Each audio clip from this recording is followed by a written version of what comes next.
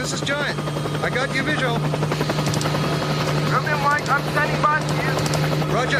I'll be there in a couple of mics. In the meantime, give him help.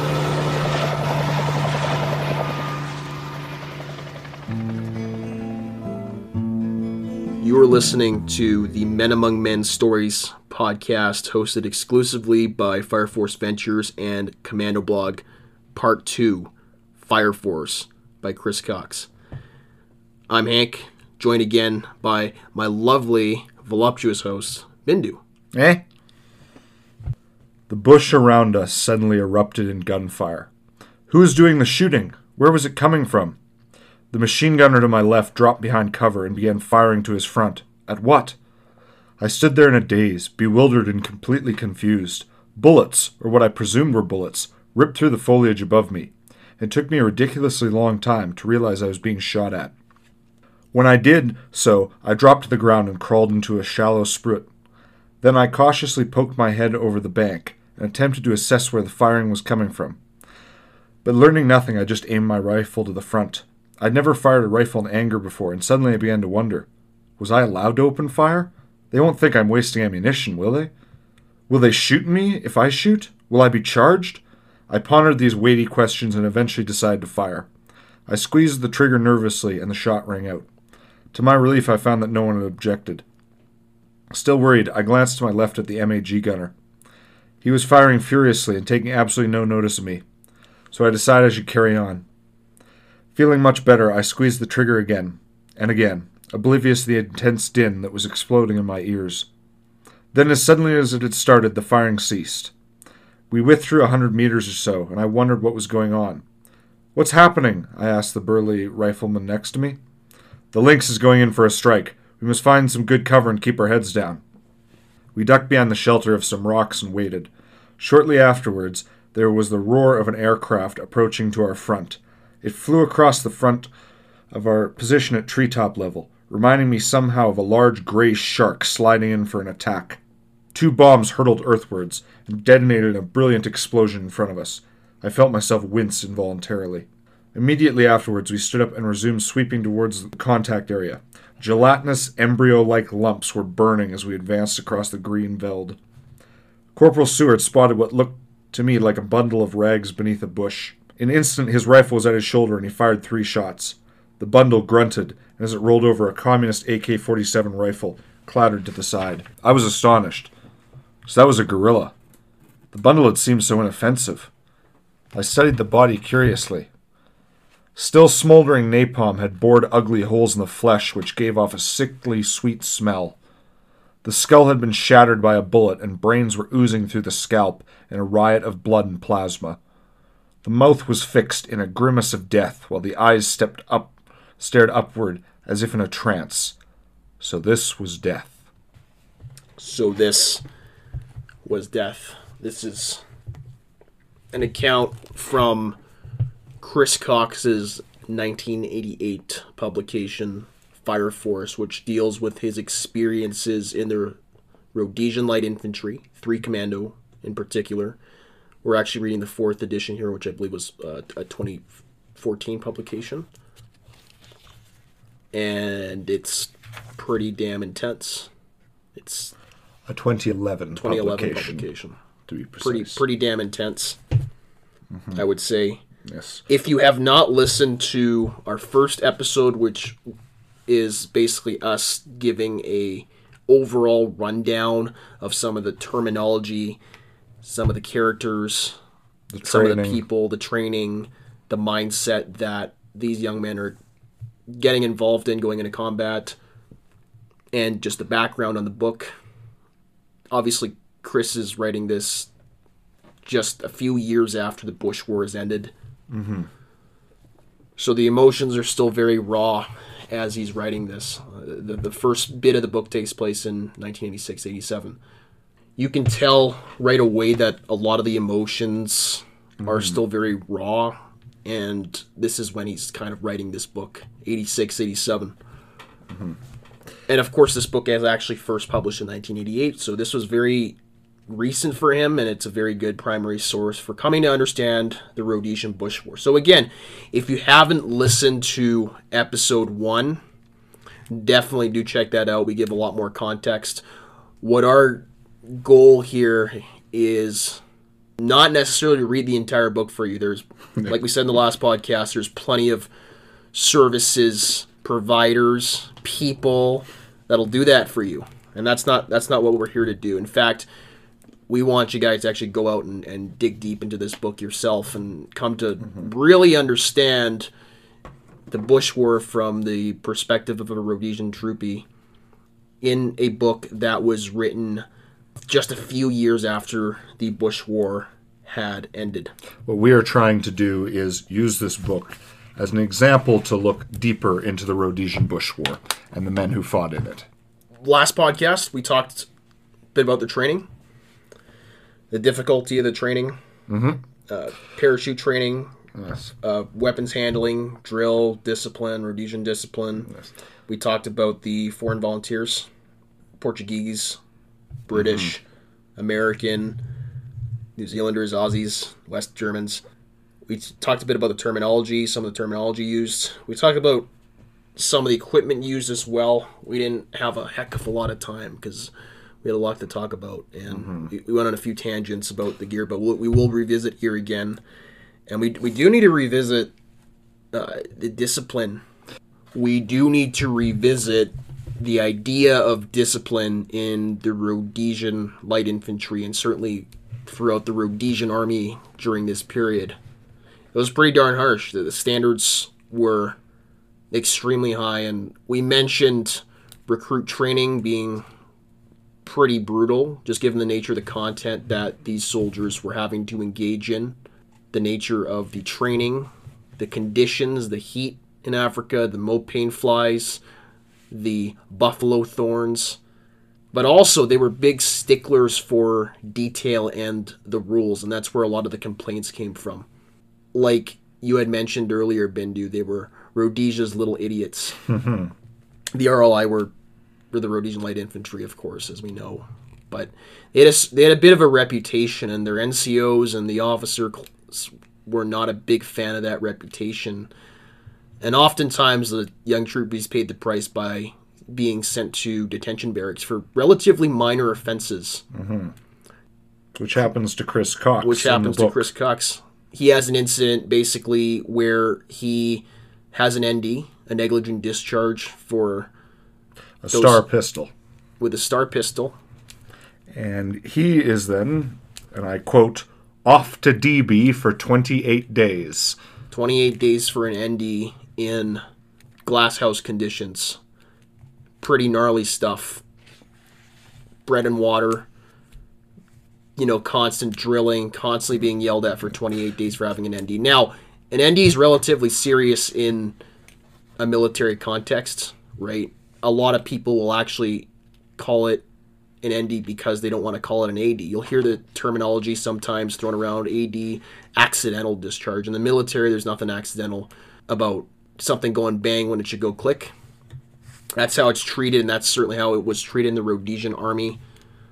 So he has this negligent discharge. He's thrown in jail for 28 days, which is pretty severe. Not as severe as decimation in antiquity, but it's still pretty bad.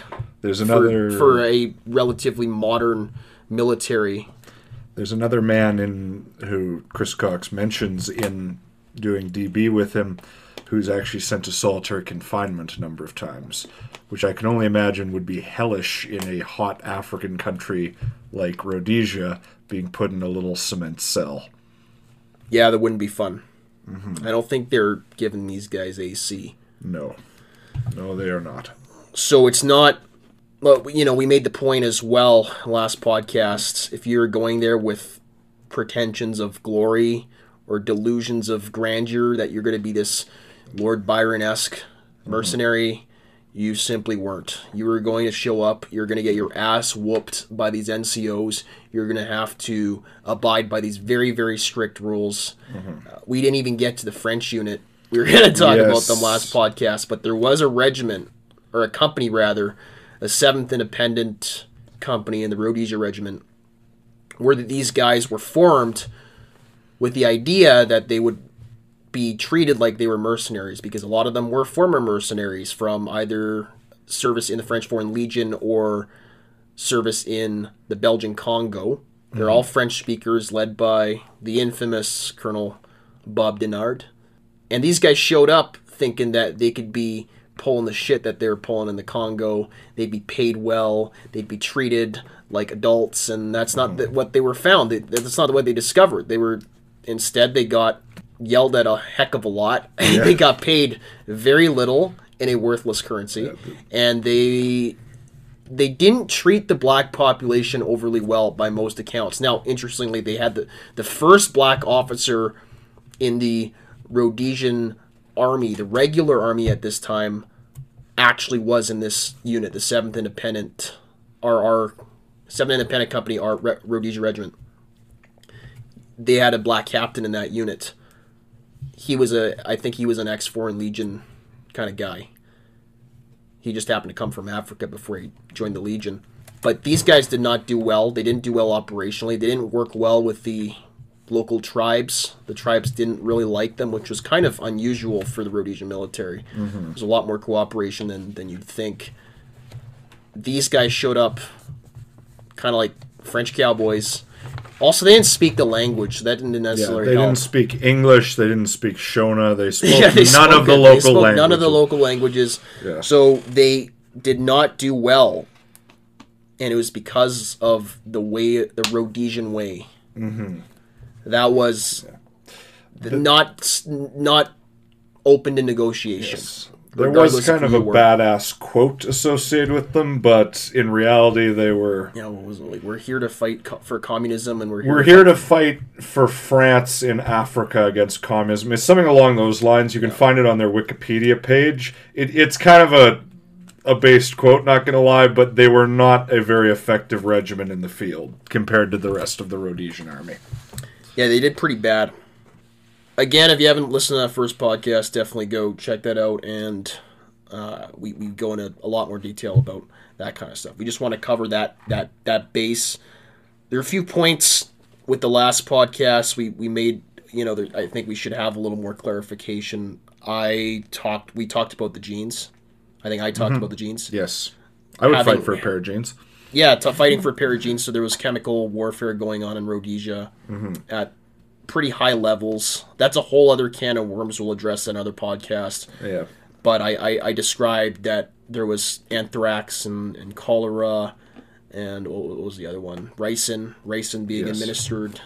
Now, there's evidence of all that, but the thing with the genes, because anthrax, cholera, ricin, you can't really get those by just putting on a pair of jeans. Mm-hmm. It has to kind of be injected or like inhaled.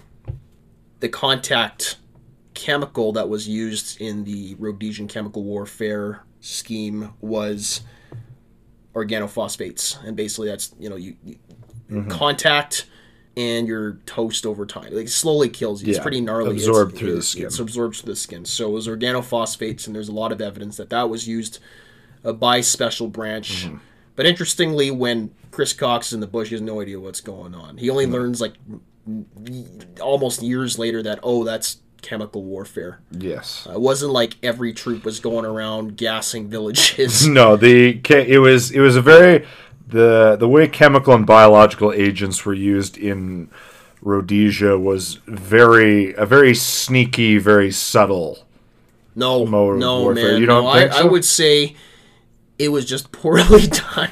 I wouldn't say those are mutually exclusive concepts, my dear friend. Just you're right. There was a lot of subtlety to it. It was a lot of hush hush, but I think at the end of the day, it was so badly administered, and they ended up having a lot of collateral damage that they needed to take care of, because they kind of tried to hide it, and they didn't even want the regular line units or special forces units to really know what was going on.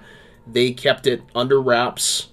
And there was a lot of issues with the chemicals they were using and how they mixed them. They're basically using fertilizer mixes and stuff. What I was saying is just that putting poison or deadly diseases on a pair of clothes and hanging them out where a gorilla might pick them up is a bit more subtle than when generally you mention chemical warfare. People think of poison gas, the Western Front, what's been happening in, Syria a Mustard few years gas. ago. Yeah, people think of that when they think of chemical and biological warfare. That's not what was happening. Yes, Right, no, we that's wanna emphasize what I that. meant by sneak. I should also point out that I am not a military man. I've never been in the military. There's a good chance to address this, so I apologize if sometimes I use the wrong terminology for something. It's a MAG, not a MAG. Yes, yeah, no, I've been You've been I've schooled. been informed of that. You've been schooled. Yes. Perhaps I'm no expert either. I'm no weapons expert. Yes. I've just read a lot of books. do you want to talk about weapons now? Oh, we should talk about kit. Okay, I have another correction with the last podcast. We talked about Sergeant Hugh McCall and him getting into an argument with a British soldier about whether the US or the UK is greater, and they're both making fun of each other because the Yeah. Brits McCall, the American, is like, we beat you guys in the American Revolution. The Brits like, well, we burned your White House down in 1812, haha. Yeah. And it's just like a YouTube YouTube flame war. Yeah.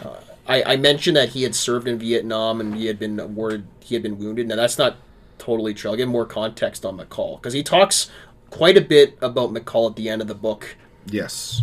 Hugh McCall was one of the NCO's section stick commanders in the Rhodesian Light Infantry.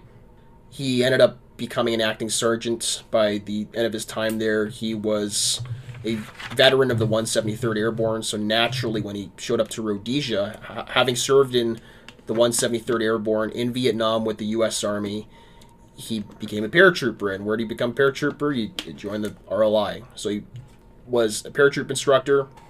He was very, very well liked, very, very popular, especially among the other American volunteers. And he brought a lot of American-esque things to Rhodesia. It's mentioned in the book he actually leads a marching cadence where he sings the very, very American, pin those medals upon my chest. Yeah. Tell Ian Smith I did my best. So he brings Yeah. like stuff like that to Rhodesia, which is kind of cool. Yeah. Sadly, we're talking weeks before, I think maybe months before, just before the war's end. Sadly, Hugh McCall is killed in action in 1979. Mm-hmm.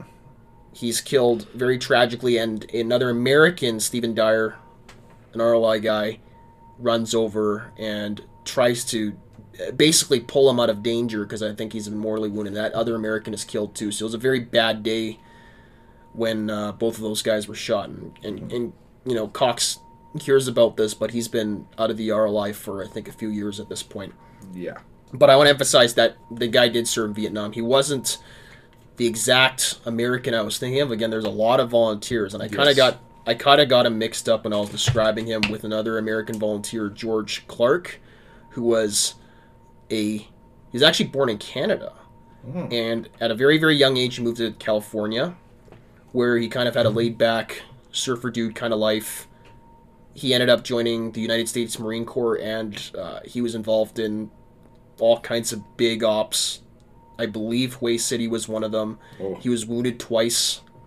He soldiered on and found his way to Rhodesia after, especially how a lot of the Vietnam vets have been treated upon their return to the United States. Mm-hmm.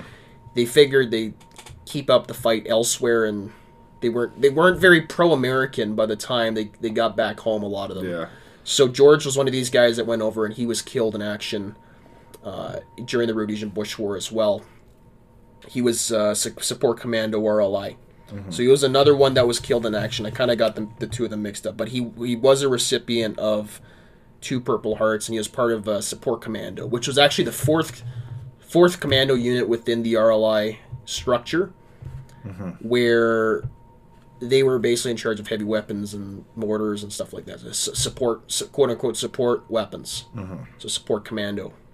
Let's talk a little bit about the gear, and we should definitely give a little more context, I think, to the nature of the tribes and the fact that in many ways the Rhodesian Bush War was a civil war. Oh, absolutely. By every possible definition. Completely. It was not a war for liberation. It was not a war of oppression. It was not even a war to defend Rhodesia. it was a civil war in many ways. It was certainly seen as all these things by people fighting, but ultimately... It was a civil war. I would say it was a civil war for land at the end of the day. Power. Yeah, if we're going to be cynical. If we're going to be cynical. Cynical, you land and gold and resources. So I don't think, looking back, that it was even about like communism or ideology. It became a civil war when we look at it objectively, and we will be kind of getting into some of the gnarlier bits of the conflict and some of the atrocities on both sides, and they scream civil war, at least to me, from my perspective. Yeah. So we're going to give a little bit of context about that. And again, like I said, I want to give a little more context about gear. I talked about the Hallbeck device with the FAL. I talked a little bit about the weaponry, about the MAGs. With the initial contact there that you just read at the beginning of the podcast, Chris Cox is using the FNFAL to pretty great effect. He sees terrorists flopping over. It's pretty gnarly. He sees the MAG gunner rattling off rounds, as the MAGs do. The Rhodesians were also known for the use of the Bren gun, a World War II era rifle, light machine gun, which was fairly effective as well in the bush.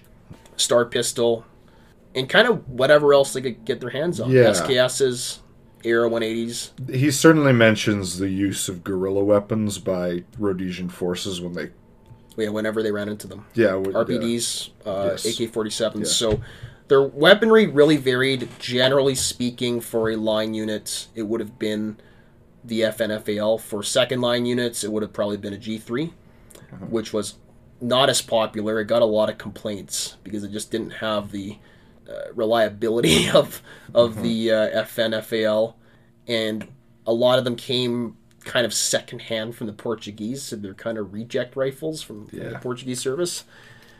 So they didn't do very well, and they kind of found their way to these second line units like the Spear of the Nation, Security Force Auxiliaries later on, which were basically a formation of turned terrorists, which were not at all effective.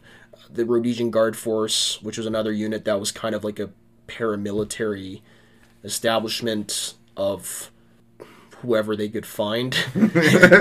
Farmers and clerks, accountants, and random people from one of these protected villages and stuff. So these guys served honorably, but they were definitely not on par with a unit like the Rhodesian Light Infantry. They simply just didn't get the training. They didn't have the weaponry. They're using these G3s that were apparently jamming and having all sorts of issues in the bush. G3, isn't that originally a German gun? Yeah, that's the German rifle. Yeah. Now, were these ones made by like HK in Germany? I don't think so. They were probably put together by some Portuguese peasant in a hut. I just from what I've heard, I've heard nothing but complaints. I haven't heard. I've never met a single person. And feel free if you people know somebody that knows somebody who's like, the G3 served me darn well in Rhodesia. Please get them in touch with us. But from everything I've heard and every book I've read, they speak very highly of the FN and the MAG, and oftentimes even the Bren, which was a pretty antiquated LMG at this point, but they still spoke pretty highly of it and its firepower capabilities. But the G3 I've never heard anything positive about. So they have that's a bit more on the weaponry. I wanted to expand on that.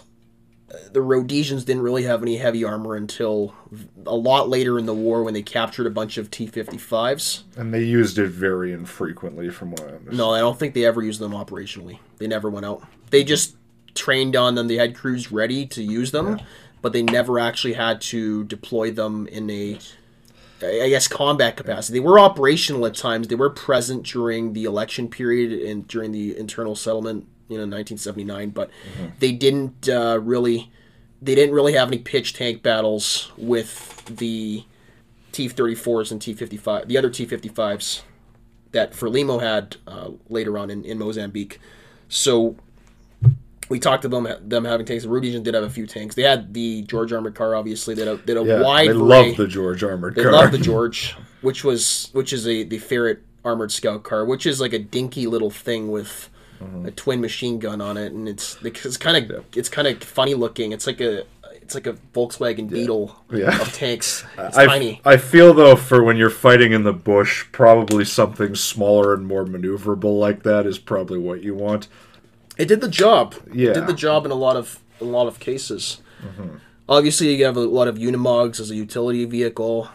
It was the Unimog that kind of brought the Selous Scouts around on their big ops, especially Op Eland, when they basically mocked up their trucks to be Frelimo, to look like terrorists, to look like guerrillas, exactly. And they showed up and they schwacked a lot of people. Yes, we'll get into that very shortly, actually. Yeah, that's a whole other that's a whole other big op with the Selous Scouts. It's mentioned in this. Yeah, it was a big morale boost for them. Yes. So in the bush, we talked about short shorts, and like we discussed last podcast, a lot of these guys have, like we discussed last podcast, a lot of people have the idea that the Rhodesian light infantry especially were this regiment of pale white boys in short shorts. Yeah.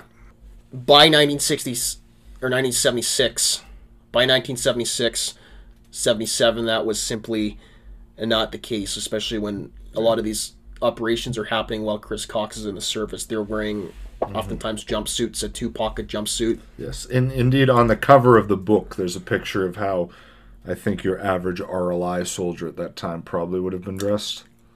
He's decked out. He's wearing the pattern 64 webbing, which it was pretty modular as far as webbing systems are concerned. So you would have multiple mags of 20 round mags for your 308 or 7.62 NATO for your FN. You'd be able to carry around your neck some additional ammo for the MAG, especially if you're in Sport Commando. You'd have rifle grenades in your pouches. You'd have a lot of private purchase pouches, famously from the company Faraday and Sons. You also had companies like North also producing basically what we'll I guess call fisherman's vests or FireForce vests, which are basically, they kind of look like a life jacket, and you'd be able to carry tons of mags in them, and then you'd be able to modify them as needed based off of your respective needs. So I've seen examples with snap buttons, I've seen examples with pull tabs, kind of British 58 pattern style. They had a very, very simplistic 64 pattern belt most of the time, which was basically the British 37 pattern belt, except instead of the old school, almost Great War style brass loops, they had these more, I guess, modern loops, you could say. I think they were plastic, if I remember correctly. I think, actually, no, they're metal, but they're pretty. Yeah. They look black. They're like right? they look black. Yeah, they're like they're kind of like a ring. They're not these ancient brass colors. Yeah, they don't have the three slot brass rings that you have in like the Great War and stuff. Or the Second War. So I guess they advanced a little bit, and they're pretty simple. They weren't overly complex, but it gave these guys a very, very modular system, so they could act as a grenadier, they can act as a rifleman, they can act as a machine gunner, they could act as a radio operator. They had a very distinctive radio carrying pack as well, and small pack and sleeping bag, and they were pretty decked out. They had a lot of kit. Now, the only thing that we I guess it's part of the myth of the Rhodesian soldier, what he looks like in the bush, is that he's not wearing a helmet. And that was pretty damn common. They very seldom wore helmets during internal operations. They did wear them for parajumps. From a lot of photographic evidence, I see a lot of evidence of the helmets being worn when they're doing their operational jumps or practice jumps especially. There's documentary and photographic evidence of them being used in external operations, especially when there's armored support. Obviously, the armored crewmen were wearing helmets for obvious reasons. Yes. But during a lot of these contacts that Chris Cox gets involved in, these FireForce missions, which form kind of our perception of what the Rhodesian Bush War was, which is these grand helicopter, airborne ground envelopments of small terrorist cadres. These guys are not wearing helmets. They're wearing soft caps, oftentimes called cunt caps because you look like a cunt when you wore one.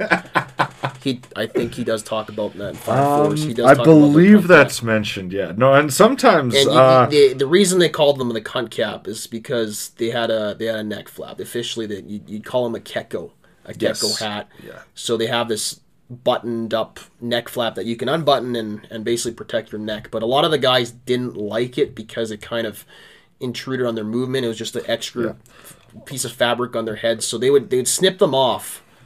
And they'd oftentimes substitute that cunt cap to not look like a cunt. They would wear toques. Yeah. Surprisingly enough, in Africa, you see toques because it did get cold every now and again. Yeah. They were private purchase boonie hats. I've seen evidence of those. And actually, I have a physical boonie hat. And sometimes they just go bareheaded, from what I understand, or wear like a bandana or something. Yeah. They would oftentimes have something on the head, just at least for sweat and I've seen a lot of photographs of them like taking it off or stuff for in the bush when it got too hot or so the headdress was definitely not conventional. It was, and I mean this wasn't unique to Rhodesia. You'll see even during the Falklands War when the Royal Marines are landing on the Falklands, they're all wearing berets or some sort of boonie or something. You'll see British soldiers operating in Aden and Yemen, Australians in Vietnam. Very, very few helmets, and it was just a Commonwealth thing. UN peacekeepers sometimes wear just berets as well. Berets, especially during this period. Yeah. Actually, no, I think they had by and large they'd moved to helmets. They certainly do wear helmets, but I've noticed a lot of when they're actually doing anything a little more gnarly, when they might get into a gunfight. Especially a lot of, I've just from my point of reference would be footage and photographic evidence from the Belgian Congo. These guys are wearing helmets. That's my experience. Yeah. Now, probably for PR shots is what you're maybe thinking of that they're. No, well, I'm just thinking of PR shots, but also I've seen pictures of like Canadian peacekeepers in places like Yugoslavia or something, and they're not wearing helmets. Those are PR shots. Okay. No, right. no, 100%. These guys are wearing helmets. Yeah. Okay. You know more than I. It's funny when Jean Chrétien, who was the Prime Minister of Canada, showed up to Yugo. He was wearing a helmet backwards. So I know they're wearing. Yeah, it's funny because he thinks he looks so badass, and he's walking around. He's got a big goofy smile. Chrétien was a national treasure. Yeah. Anyway. He choked a reporter once. I wish he was Prime Minister. Yeah, no, he's better than our current guy. Anyway. Yeah. We support Jean Chrétien. Yes. Please run again, sir. Please choke more journalists and wear helmets backwards. Yeah, so I know they wore helmets because I saw him wear that, and everybody around him wearing the helmets. He's going to say it first. Okay, so we've gone on a little bit of a tangent, but that gives you an idea of some of the gear. I also got to add, interestingly enough, the water bottle was either a South African plastic canteen, which is not a whole lot different than like a USGI canteen that you'd see today, or it would have been a British pattern 44 steel or aluminum canteen, probably Second War vintage. And I've seen one that's actually a British 44 pattern canteen. I see a lot of times they'll be carrying two just because it's Africa. And to this day, the standard operating procedures, the SOP, and for context here, SOP is basically what the rule book is for the military. What's a standard? What should everybody kind of have and do? Standard operating procedure, right? The SOP in Africa now, with a lot of anti-poaching groups, is still steel or aluminum canteen. And the reason is plastic and camelbacks, those hydration systems get absolutely wrecked by the buffalo thorns of Southern Africa. They don't stand up to that. So you brush up against something, it very well could rip right through your camelback or plastic canteen. Yeah, you can't cook out of it. So you need metal. Mm-hmm. So that's what the Rhodesians generally had on their kits. But it's a pretty modular kit. They can adapt to, again, being a grenadier, a machine gunner, a support gunner, a rifleman, a stick commander as needed. They could have a sidearm on them. So it's a very, very modular kit. They were pretty decked out when they actually went out on these missions. They had a lot of ammunition. At least the line units did. The BSAP is a whole other story. Mm-hmm. They didn't carry as much. Long story short, same with the Guard Force and other territorial units. They didn't carry as much. Chris Cox does mention running into territorials and noticing, like, Yes. man, these guys have, like, 2 mags each. Yeah. They're not going to last in a gunfight that's, like, over 20 minutes long. They're going to run out of ammo. So territorials were not when God created territorials, it wasn't fighting Xanu he had in mind. yeah. So Chris is in a world where he is getting probably the most resources outside of perhaps the Selous Scouts or the SAS. Yes. These line units are getting most of the investment from the Rhodesian government at this time, which is actually not a whole lot because it's not like they have a lot of resources. They're doing everything on a shoestring, but they're getting kind of the top of the line stuff as far as we're concerned. So they're kind of a good benchmark for the best of the best in the Rhodesian military. So let's talk about a little bit about the Civil War here. Yeah, no, we should talk about aspect. the actual fighting, which we've certainly between touched them, on. yeah, but or who they're fighting rather. who they're fighting, yes. So to give context, we should additional context. We should talk about the conflict between the Shona and the Netabili and where they fit into these groups, because we talked about Mugabe and Xanu. We talked about Joshua Nkomo and Zapu. There were different wings of these individual groups. There's different cadres, but by and large, they kind of fell within 2 factions. One faction led by Robert Mugabe. Through the bulk of the Bush War, there was different leaders at different times for the bulk of the Bush War, and the dominant figurehead by the end was a gentleman, Robert Gabriel Mugabe. He led a group called the Zimbabwean African National Union, or the ZANU Patriotic Front, as it later became known. The other group, and by the way, Mugabe was from the Shona tribe, which became the majority of the population in Zimbabwe by the time of the Rhodesian Bush, where they weren't historically the dominant or majority group, but they became, just because of the way that the Rhodesians had implemented agriculture and invested in infrastructure and stuff, the population was able to grow. Interestingly enough, there was actually a fair bit of almost immigration to Rhodesia during this time, or at least with like black people coming in through the borders. Okay, we'll get there. The other group was the ZAPU, the Zimbabwean African People's Union. That was led by a gentleman by the name of Joshua Nkomo. He came from the Metabili tribe. Now today we would know them as the Netabili tribe, because that's how you actually pronounce it. It was kind of a British Empire anachronism that they called them the Metabili, and it's still called Metabili land now, but the way you actually pronounce it is more with an N. N-D-E-L-E-L-E. Netabili. N-D-E-L-E. I can't spell it. Netabili. B-E-L-E. N-D-B-E-L-E. And again, he led a group called ZAPU, and they were, at this stage, they were kind of the minority of the black Africans living in what was Rhodesia, what is now Zimbabwe. Historically, though, prior to the arrival of the Europeans, because of the fact that the Metabili Kingdom historically was a offshoot of the extremely powerful Zulu Kingdom and Shaka Zulu's armies, they were kind of a rogue nation state that developed because of how big this Zulu kingdom was. They were the dominant power for a very, very long time until the British Empire came up from the South Africa. Cape Coast, Cape Colony, and engaged in a bunch of skirmishes, engaged in several wars with the Metabili, defeated them roundly. And as a result of the defeat of this kingdom and the decline of this kingdom and the fact that all the remaining tribal chieftains pledged their allegiance to the British South Africa Company. It wasn't actually the British Empire going up. It was Cecil Rhodes's British South Africa Company. So a company working on kind of behalf of the British Empire, but not necessarily the British Empire itself.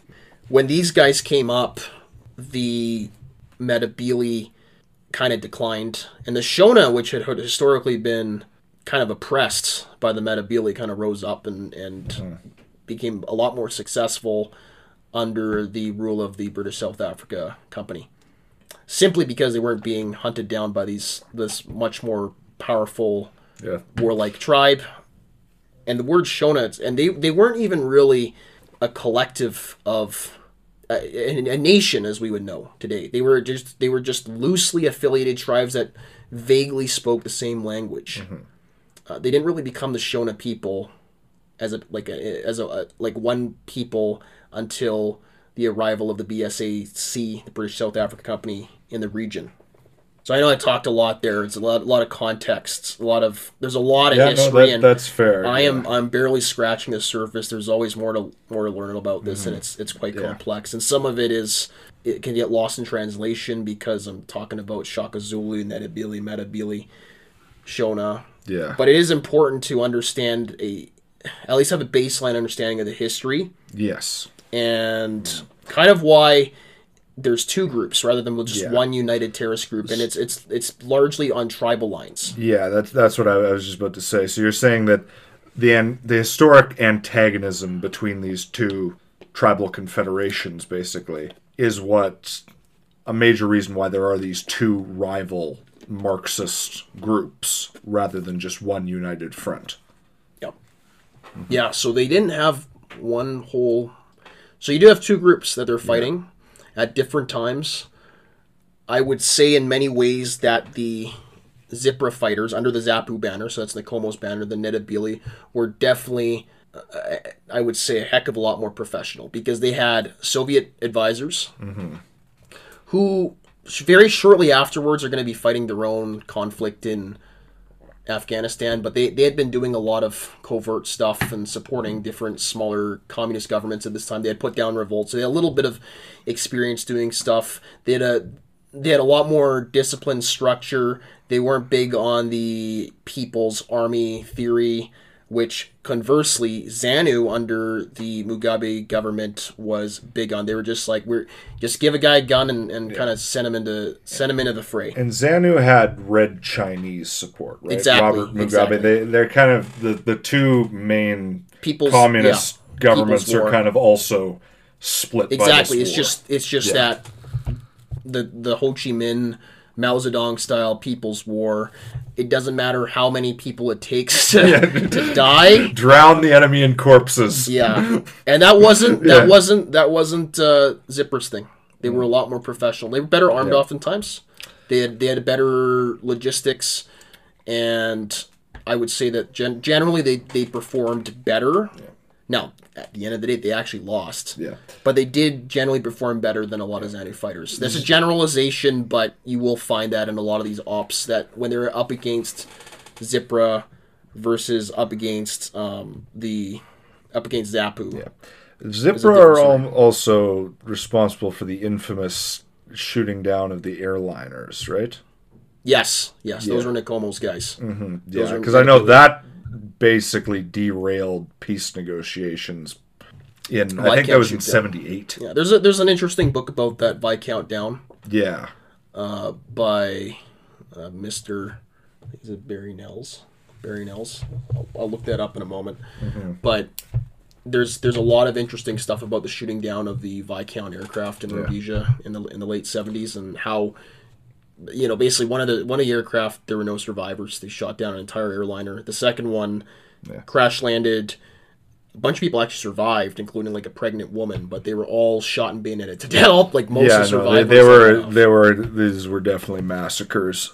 While we are on the subject of sort of the local peoples of Africa, there's a story I'd like to actually recount, which is related to the FireForce missions. It is a story of a man named Joseph.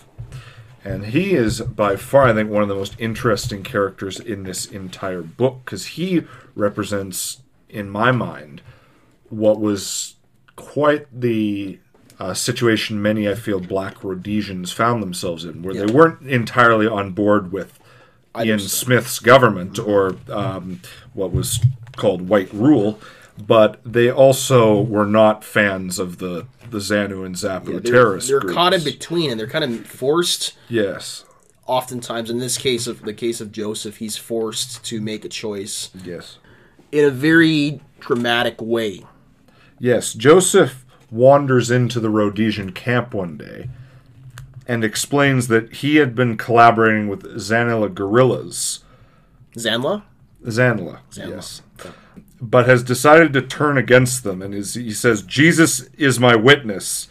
They've killed my family, and now you must kill them. Those directly from the book. And Joseph leads the Rhodesian soldiers back to the Zanilla camp, and they have actually quite a successful... Zanla, sorry. Zinla. The guerrilla camp, and they wipe them all out. They have quite a successful...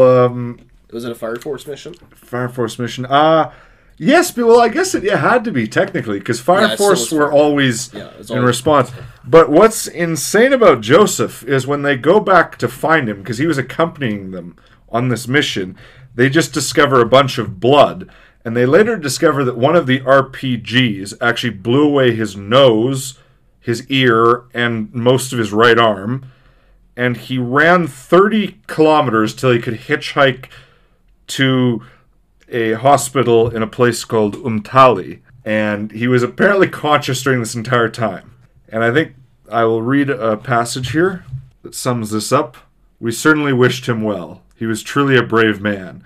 He was a hero if ever there was.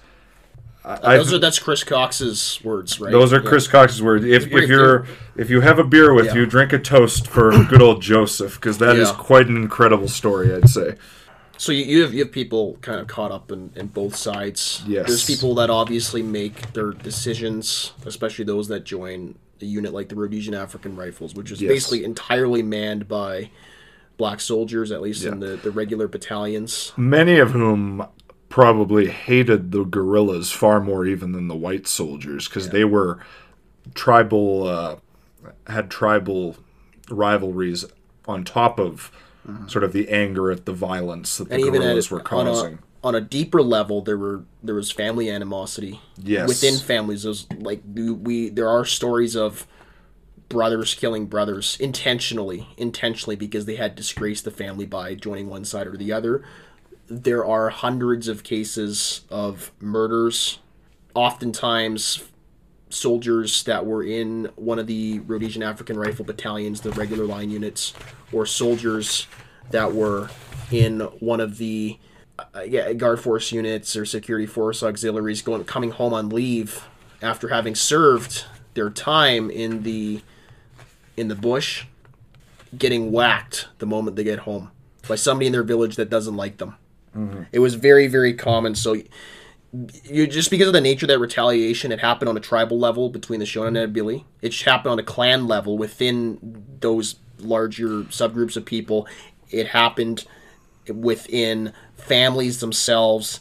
It happened in so many different contexts that it, in every way, was more of a civil war than it was a war of liberation or a war of self-defense against communist incursion. Now, of course, it was kind of both of those things, but the Civil War aspect was definitely bigger. There was always tribal elements at work.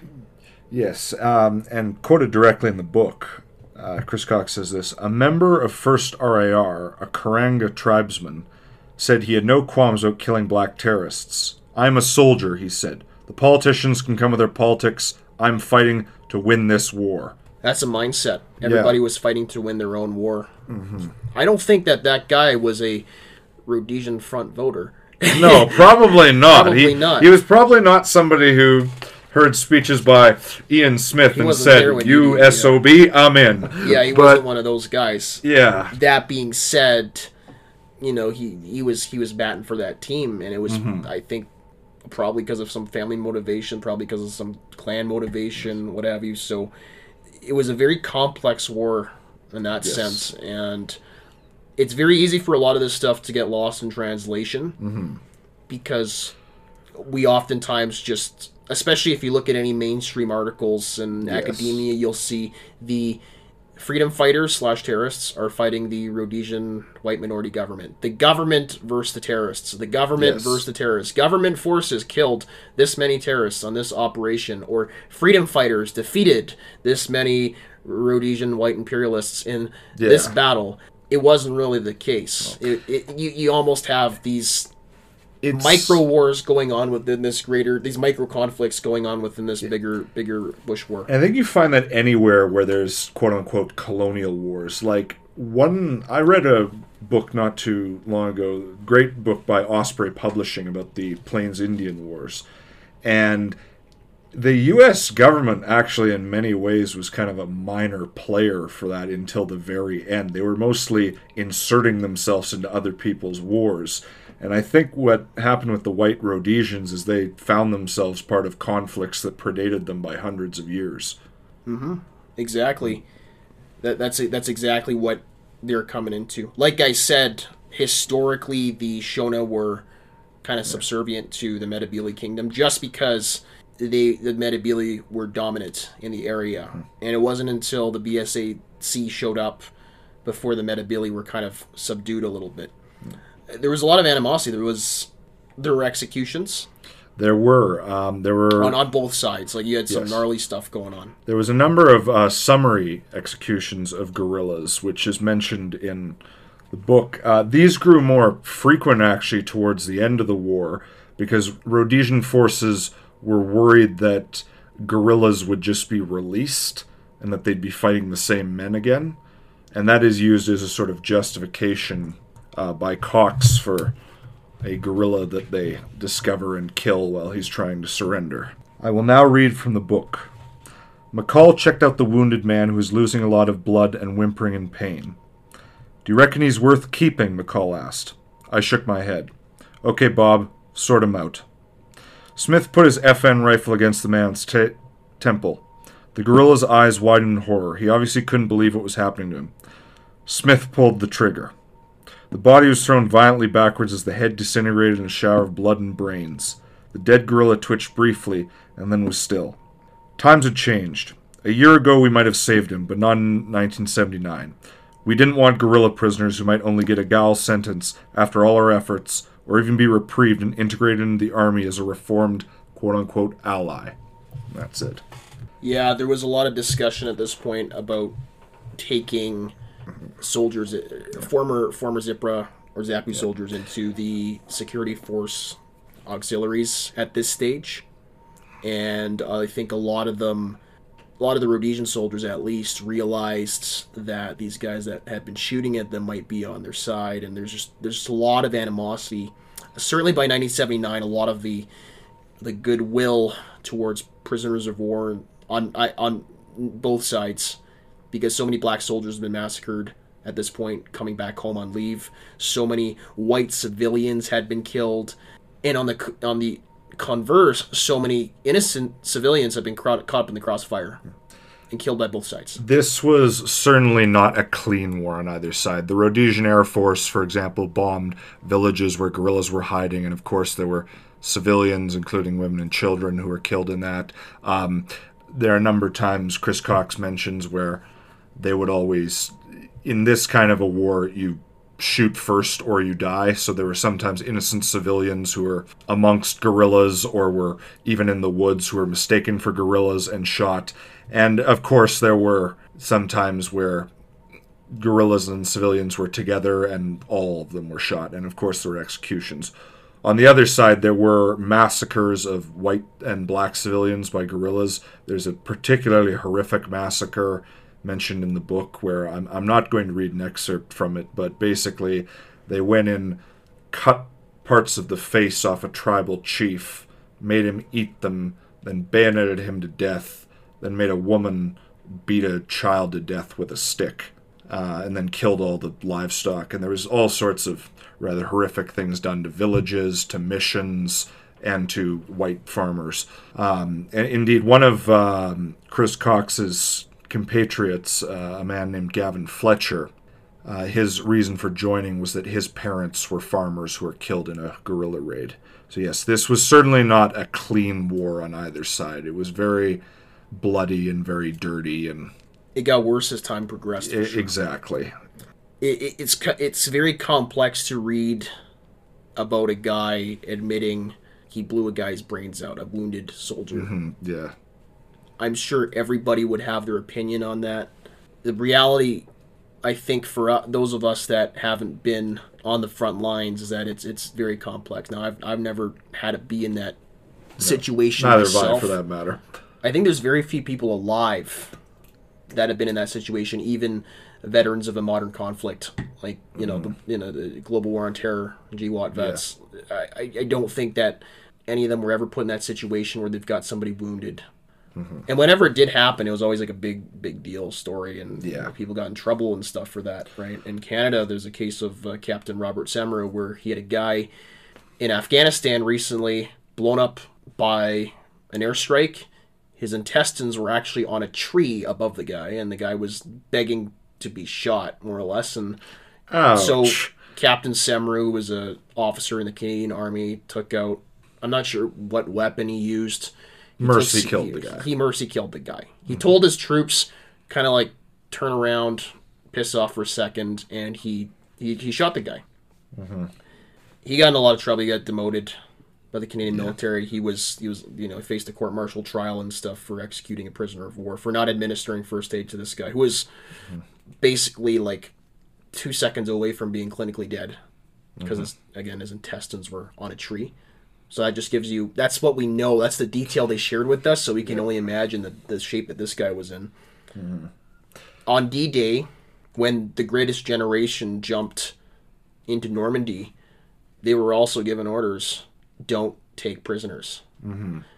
They had no, I guess it would have been a written order, maybe somewhere along the line, but it was kind of a hush-hush. It was like, hey, you guys are landing behind enemy lines. Hitler has the commando order issued. You will be executed if you're captured because you are a commando. There is no possibility that you're going to get away without an execution. So don't take prisoners, because don't expect to be taken prisoner. That was a mindset for every paratrooper jumping in on June 6, 1944. And this is the greatest generation that we often talk about and think of. And I think that the trying to come to moral conclusions or make judgments on morality rather when you haven't been put in that situation is a fool's folly, because it's complex. It's a hard place to be, and this is what they're facing in 1979, because they kind of know their war's almost over, and the animosity has gotten really, really bad at this point. I read something not too long ago, and again, I'm not comparing the Rhodesians or what they were doing to what I'm about to talk to about, but I was reading something not too long ago which basically said that on the Eastern Front in the Second World War, you could consider most soldiers on both sides committed war crimes. Now, when we think of war crimes, we generally think of machine gun a whole village, but if you're talking about executing captured soldiers or men trying to surrender, I have no doubt that not only the Wehrmacht and the Red Army, and I'm not defending either of those groups right now, but I would say if you use that standard, I think all militaries throughout history have probably mostly committed war crimes. Yeah. So yeah, it's war is, I mean, it'd be nice if war was a clean Tolkien-esque, just two armies fighting in battle and just killing orcs. Yeah, there was not killing bugs for the Federation. Yeah, there was and there weren't tough moral questions, but the fact is war is always bloody, it's always dirty, there's always people who don't deserve to be caught up into it or caught up into it. There's ambiguity. Yeah, and confusion. that's something we have to admit. And in the context of this Bush War too, we did mention civilian casualties happening. These engagements, especially the FireForce engagements, when they're closing that net, so they've got airborne troops, they've got helicopter-borne troops, they've got ground element troops, all closing in on one enemy. By the time they deal with that CT, that communist terrorist cadre, they could be under 100 meters. They oftentimes see the expression of the person they're killing, which is not super common in warfare. You normally, you call an airstrike, you fire some mortars at them. No, these guys were going up. You're shooting from behind cover. Yeah, and that's a completely different experience. If we look to antiquity, with hand-to-hand combat being regular in the medieval era, there's a lot of accounts of just guys getting messed up and monarchs being messed up because of all the conflict and horror that you can only imagine being stuck in with somebody hand to hand and having to literally fight tooth and nail to not get your, head chopped off. Mm-hmm. And this is pretty darn close to that, because you're there with your MAG or your FN, and you can see the guy. You can see his face and the expression on his face, the hatred, the fear, the confusion, the anger, the rage, maybe the joy. Who knows? Who knows what you're seeing in those eyes? And he can see your eyes and all your emotions, and you gotta schwack him because he's trying to schwack you, and that was the reality of their bush war. Mm-hmm. And as they did that more and more, they got desensitized to it, and they had no issue by 79 whacking some of these guys and executing a prisoner of war. Again, we're not saying it's justified. Yeah, we're not taking a side on this. We're just explaining what happened. It's a complex thing, man. Mm-hmm.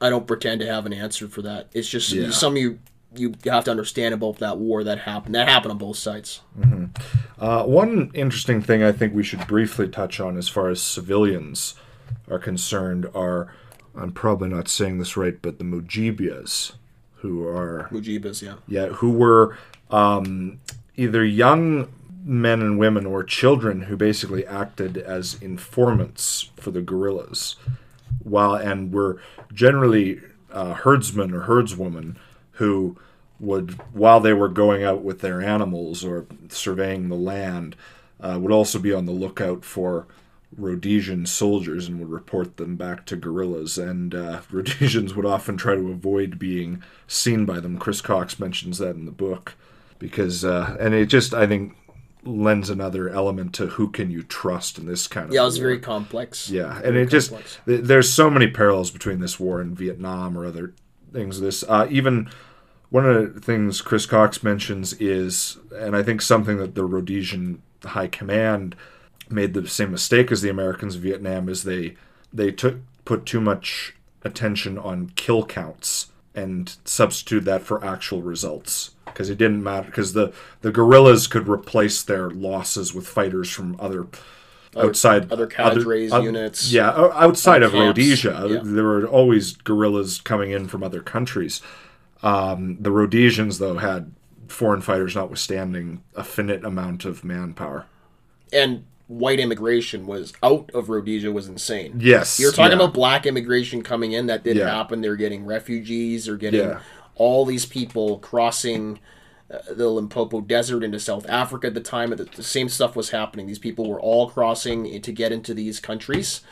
But at the same time, the white population, which a lot of people kind of mischaracterize as these crazy, zealous conservatives, a lot of them, like Chris Cox, wanted to actually get out, and a lot of them did. There was all kinds of really, really high desertion rates in a lot of units, especially among the foreign volunteers. Like all those French Foreign Legion guys in the 7th Independent Company, they all deserted. They all bugged out the moment they figured out this ain't working. So these guys all left the moment they could. We got to make another correction, by the way. We said that Chris Cox was actually trying to go to South Africa. He was actually on the train to Mozambique. He was getting out. Yeah. He was literally like, screw this. I don't want to fight in this war. And then he kind of had a last-minute change of heart, literally while he was on the train halfway to Mozambique, and he decided to take the train back. And he was just like, you know what? I don't want to run away from this. I'm going to deal with it. So that's how he ends up. Chris Cox is actually a critic of the Rhodesian Front. Yeah. He says that he wanted... he never says that he wants majority rule, but he was certainly somebody who was more sympathetic towards that position. Yeah, and for context, the Rhodesian Front is the government of Ian Douglas Smith. Yes. Who wrote another book called The Great Betrayal, which we will definitely cover. That's an extremely important text. It is. One thing I'd like to talk a bit about here, Hank, is the media is mentioned a little bit in this book. There is the Cheetah newspaper, which is... That's the newspaper of the RLI. Yeah, the newspaper of the RLI, which talks about sort of, in quite a tongue-in-cheek way, about the war, while also, in some ways, reminded me a bit of like sort of a Legion newspaper. Dispatches from France, dispatches from the front or whatever. Like and just, it's certainly an instrument of camaraderie, but also the BBC is mentioned interviewing Rhodesian soldiers in the book. They never had particularly fair coverage. I don't think Rhodesians got a lot of fair coverage in their time. Yes. To put it gently. Although I will say there is that 14-minute video that's the Eye on Rhodesia that is certainly more fair coverage than I think anything you and I would have seen in our lifetime of something this controversial. Yeah, I still don't think it was very fair coverage. I've seen that. Yes, you know the video I'm talking to. I'm sorry, I forget which British station did it. There's also the Buckley interview with... Yes, with Ian Smith. Yes, no, Buckley was a bit unfair. I don't think they got a fair shake generally. Yes. Because I think a lot of these news sources, and I think the Rhodesians themselves, didn't know to what extent like this was a very, very tribal conflict. And I think they kind of knew deep down that there's something really deep going on, and there's going to be vengeance, because there was after the Bush War. Right after the Rhodesian Bush War, 1983, 1984, there was a unit raised called the 5th Brigade under the ZANU banner. They were North Korean trained militia, basically, that went out and massacred up to 20,000 Nedabili people, innocent civilians, or who they perceived to be collaborators with Joshua Nkomo. Nkomo was forced to leave the country as tens of thousands of people were getting murdered in the streets, summary executions, people were being beat to death, people were being killed in all kinds of nasty ways and burned. Yeah. The majority of the white population fled. The majority of the white population fled during this period. Yeah, over the next decade, just because of the uncertainty of this period. And there were land seizures, like sort of Soviet. Not quite yet. Not quite yet. There was a little bit later. Okay. So, but I think just because of the backdrop of the event was called the Gakura Hundi, which is a Nedabili word. This is the rain that washes off the chafe. It was a genocide by every. You have one ethnic group trying to wipe out another ethnic group. It's a genocide, as far as I'm concerned. And there's a lot of controversy over the actual death count. I don't think we'll ever truly know what that was, just because of the nature of these kind of random summary executions where they go from village to village, or sometimes in the cities. They'll be just finding like, hey, you are Nedabili, you're a collaborator with an enemy of the state. Bang. It was that quick, and it was that kind of almost random. There was a little bit of pre-planning, but they let the 5th Brigade kind of go loose throughout the country, and we will never know exactly how many people died, in the tens of thousands. I would say maybe 20,000, but I don't know for sure. And there's kind of not a lot of study on it, because Zimbabwe right now is still kind of a closed country. It's not something I like to talk about, but there was retribution right after the war, because absolutely. This Rhodesian Bush War that we're talking about, that Chris Cox is fighting in, is a very, very tribal war, and it's very gnarly, but especially by the time of the end. Well, I think a lot of Western people at the time, and by Western I mean people who live in Western Europe and North America, and to a lesser extent Australia and New Zealand, viewed this. I don't think they really understood the Rhodesian Bush War very well. They sort of saw it, I think, as the last sort of remnants of colonial power holding on to in the face of the march of progress. I don't think they understood how messy and tribal the situation on the ground was. And it didn't have a clue. Yeah, no, tribes haven't existed in Europe for a millennia at least. Well, and they turn into nations and the country, kingdoms. and like if you look at, there is been horrific, quote unquote, tribal violence in European history fairly recently. But it was almost all in like Eastern Europe. Like you look at after the Great War, or even Yugoslavia in the 90s. But the countries where most of the people who'd be, these journalists would be coming from, places like Britain, France, America. You don't have that same. You don't understand, I think, balkanization the same way. Yeah. And I think, unfortunately, the Rhodesians were stuck in the middle of balkanization, and were at the same time trying to build harmony while also trying to hold power and sort of suppress the balkanization. And I think they just found themselves in an untenable position, to be quite honest. So for the foot soldier on the ground, finding themselves in that messy of a situation, we mentioned in the first podcast as well, they're dealing with the elements, so Chris Cox gets stung not once, but twice. By a scorpion. Including once in the damn eye. I can't even imagine anything that painful. He's fighting these communists that he's not sure why he's fighting them. He's stabbed in the eye by scorpions. He's seeing all these horrible things happening because we described that massacre. And he's there for the aftermath. He sees the bodies, the piles of bodies. Yes. A woman that's been forced to beat, I think, her own infant. No, another infant. Yeah, so the mother of the infant was sexually assaulted, then stabbed to death with bayonets. Yeah, and then the other woman in the village was forced to beat her still living child to death, her infant child to death with a stick. Yeah. And I think she was killed afterwards. But no, I think they let her live. Yeah. Well, that's awful nice of them. Yeah, no, yeah. And then at the end of it, they just shot all the livestock for kicks, I guess. Just for good measure. So he's witnessing all this. He's getting stabbed by scorpions. His only escape is actually like marijuana because, like we said in the previous podcast, these Rhodesians are kind of degenerate. They like sex, they like booze, they like prostitutes, and they actually like weed. They love marijuana. They call it daga. They smoke a lot of it. They get in trouble for smoking it, and they don't care. They get thrown in detention barracks. There's a reason why they're called Rhodesian little idiots, but there's just as much substance abuse as the Vietnam War in many ways. And I think it's because the morale was kind of low. Just because they're dealing with stuff like this. Rhodesians, I mean, they fought hard, but they also partied hard. Like, all the time when they're not fighting or not training, they're getting drunk. They're having sex with usually prostitutes and sometimes just if you're lucky, you had a girlfriend. If you're lucky, if you weren't so lucky, they had like literal like camp followers, women who would follow the they'd be at the train stations. Yeah, to just to have sex for a bit of money or maybe a pack of beer or whatever something. Yeah. And I'm gonna just read an excerpt here from the book. Later, though, such habits formed during the war, that was their raison d'etre, proved hard to break.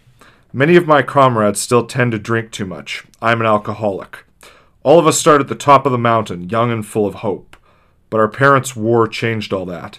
There was no glory, just drink, drugs, and death. Drink, drugs, and death. That's what that cycle of self-destruction ends up. But that's what these guys were kind of getting into during their war. So you can only imagine the incredible strain they were under when those were their only escapes.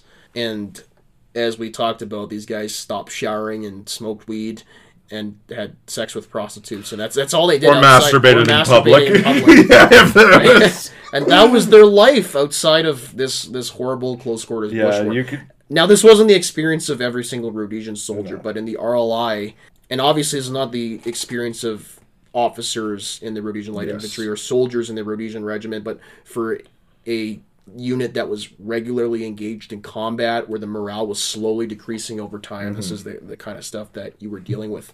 You also, of course, had this, I guess you can call it standard, even though there's nothing standard about it, but seeing your friends get killed in combat.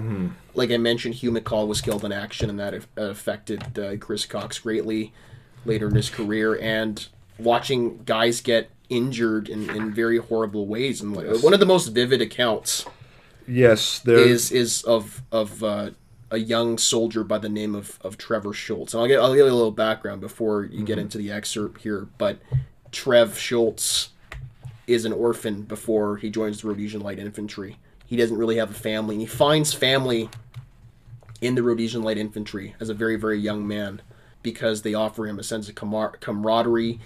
He's welcome somewhere, whereas his family had kind of abandoned him and left him alone in the world as far as he felt. And he's loyal to a T with the unit. He's loyal. He's a good soldier. He's loyal. And despite all this, and despite the fact that he's a pretty good damn soldier and he's obsessed with the unit because that's all he knows, he kind of bites the dust. He gets nailed in the head, and in a pretty dramatic way, he has to be hauled away. And Chris Cox witnesses all this. Yes, to just quote again from the book. So Schultz did not die. He recovered, if that's what you can call it. He's paralyzed down his left side and has a steel plate in his head. He has managed to get a menial clerical job in Harare, but he may need to have his left arm amputated. I don't see him anymore. You'll be happy to know by the end of the book, in a slightly more slightly lighter note, Chris Cox makes a resolution to see Schultz, and I think he did meet up with and Schultz lived after. a pretty long life afterwards, and Yes, he's deceased now. Yes, God rest his soul. But he did live a pretty long life, and he raised a family after his time in the RLI, and he seems to have done relatively okay for himself, despite his pretty gnarly. He was shot in the head, losing some of his brain. And it was actually RAR, Rhodesian African Rifle soldiers, that got him out of that gunfight and kind of got him to the RLI medic that saved his life. It was a very... This is why you got to get the book, guys. We're not going to read that excerpt for you because that's a long firefight. That's a long day for those guys. But, just watching your buddies get killed, dealing with the conditions, the buffalo thorns, the scorpions stabbing you in the eye, the media around the world all against you, the ambiguity of who the enemy is, what you're actually fighting and who you're actually fighting for, and what the tribal affiliations for of the people that you are fighting or who are allegedly on your side. And your only escape being alcohol, substance abuse, prostitutes, sex addicts. It's a hard knock life. Yeah, no, it was, and I think that is one of the major things I think we should take away from this is this was a war, like most wars, fought by young men who didn't know, and I don't think they ever know, what they're signing up for. And a lot of young men, both white and black, came back from this forever changed if they came back at all.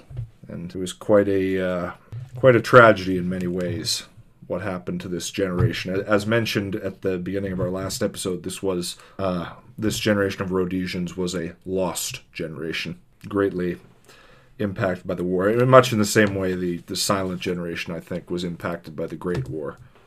It's just something you don't really get over. So with that, get FireForce, Chris Cox. I think the 5th edition is going to come out pretty soon. I think because this 4th edition that I currently have, I don't know if it's still in print. So I think there is a 5th edition out there now, perhaps. I'll have to. I don't know. You guys can look that up. Just look up FireForce. There's tons of copies out there. It's on Facebook. Or sorry, not Facebook. Sorry, it's on Amazon. I'm pretty sure you can find it. Yes, it is. Get yourself Chris Cox's FireForce. We'll wrap up with an epitaph to not only the unit, but I think to a lot of the warriors that fought in Rhodesia. This is by Major General A.N.O. McIntyre, OLM DCD, writing for Cheetah Magazine, the aforementioned magazine of the Rhodesian Light Infantry. The other day I signed letters of congratulations to the latest 3 saints receiving the Bronze Cross of Rhodesia. I read their citations, and looking at my old green and white stable belt, some of their glory seemed to rub off on this old soldier. On the same day, a bit of bump reminded me that my old mate and adjutant, Bruce Snellgar, had joined the ranks of gallant saints who aren't with us anymore. I sat at the dreaded desk and wondered about 2 things. First, does the country know what it owes to the RLI? And secondly, what will be the verdict of history on our regiment? My answer to the first question is, I doubt it. Sure, they know that where the going is toughest, that's where you'll find the RLI. But perhaps they don't understand fully what that means.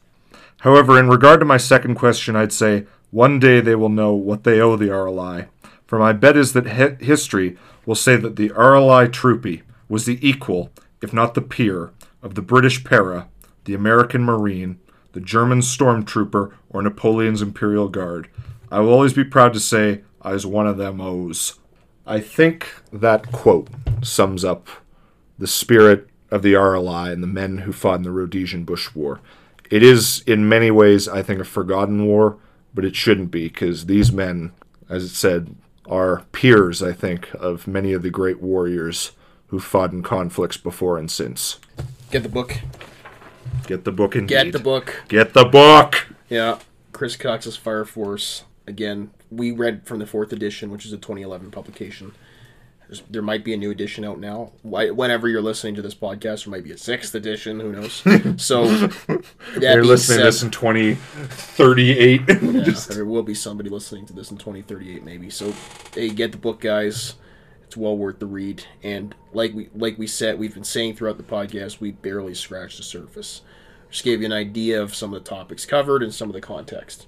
That being said, there's a certain website I know. It doesn't sell books, but it sells stuff with a lot of, I guess, tangential links to military history. You might know what store I'm talking about. Oh, yeah, no, I think I do. Starts with an F. Yeah, no, it starts with an F. Actually, it has the same first word, at least. The first word is the same as the book we covered. Yeah, and FireForce. And the second word is, I think, Ventures or FireForce something. Ventures. Yeah, FireForce Ventures, yeah. Cool store. They sell everything from Shaka-Cola chocolates, which give you Panzerlied powers to invade France. And, make people that think you're in meth. It's actually caffeinated chocolate. It's a lot of fun. They sell military surplus. They have some Rhodesian apparel. They have some flags. They have stuff from all kinds of different countries, from the Eastern Bloc to the good guys that won, that always win wars. They have stuff from far as way as South Korea and Iraq, as of the time of recording this at least. They have military surplus from all over the world. They have posters. They have patches. And they're pretty cool stories. You should check them out. www.FireForceVentures.com. We talked about guns. Yes, and guns are cool. Guns are very cool. I like guns too. Have you shotguns? I have shotguns. Have you shot guns? I've shot many guns. I've shot less guns than you, but I have shot guns. Guns are cool. Guns are very cool. Guns is cool, in fact. Yes, guns. Guns is life. Guns is life. I like guns. I like working out. I like military history. I like stuff like this. And there's actually a place with articles, many, many articles, a blog, if you will, called the Commando Blog. Yeah, that's what them kids are reading these days, right? Them kids blogs. The blogs. Commando Blog with a K, K-O-M-M-A-N-D-O blog.com. CommandoBlog.com. It's a great website with guns, gunsmithing tips, cleaning tips, ammo, everything to do with guns, lifestyle, working out, military. There's a lot of prior service people that write articles about their own operational histories. There's a bit of stuff about Rhodesia on it. And we're hosted on it. You might actually be listening to this podcast on Commando Blog. So if you haven't already, though, check out CommandoBlog.com. You can find both FireForce Ventures and Commando Blog on Facebook and Instagram, and on YouTube as well, if you'd like to see some videos hosted by those respective companies. You can also obviously visit them both on their websites at www.fireforceventures.com and www.commandoblog.com. You can also support this show, the Men Among Men podcast, hosted by Hank and Bindu. And you can find us at www.subscribestar.com/FireForce-Ventures. That's FireForce-Ventures, where you can support us. There's a whole bunch of cool tiers with benefits and rewards, which is... The Turbo Chad is the best one. We let you come on the show. We love our Turbo Chads. We love our Turbo Chads. Anyways, thank you guys for sticking with us. We've improved a little bit, I hope, since our pilot episode there. We're going to continue to improve. Your support is going to be invaluable as we work to improve the quality of our recordings, or maybe have additional production assistance down the road. We're doing this in a very streamlined, you'd say ghetto, shoestring way. Low budget. But if you would like to support our show and... Uncomplicated. If you'd like to support our show as we go on, and we will go on, hint, hint. Absolutely. And we will go on. That might be your next podcast. You can find us on Subscribestar. Again, that's www.subscribestar.com/FireForce-Ventures, where you will find the Men Among Men Stories podcast, hosted exclusively by FireForce Ventures and Commando Blog.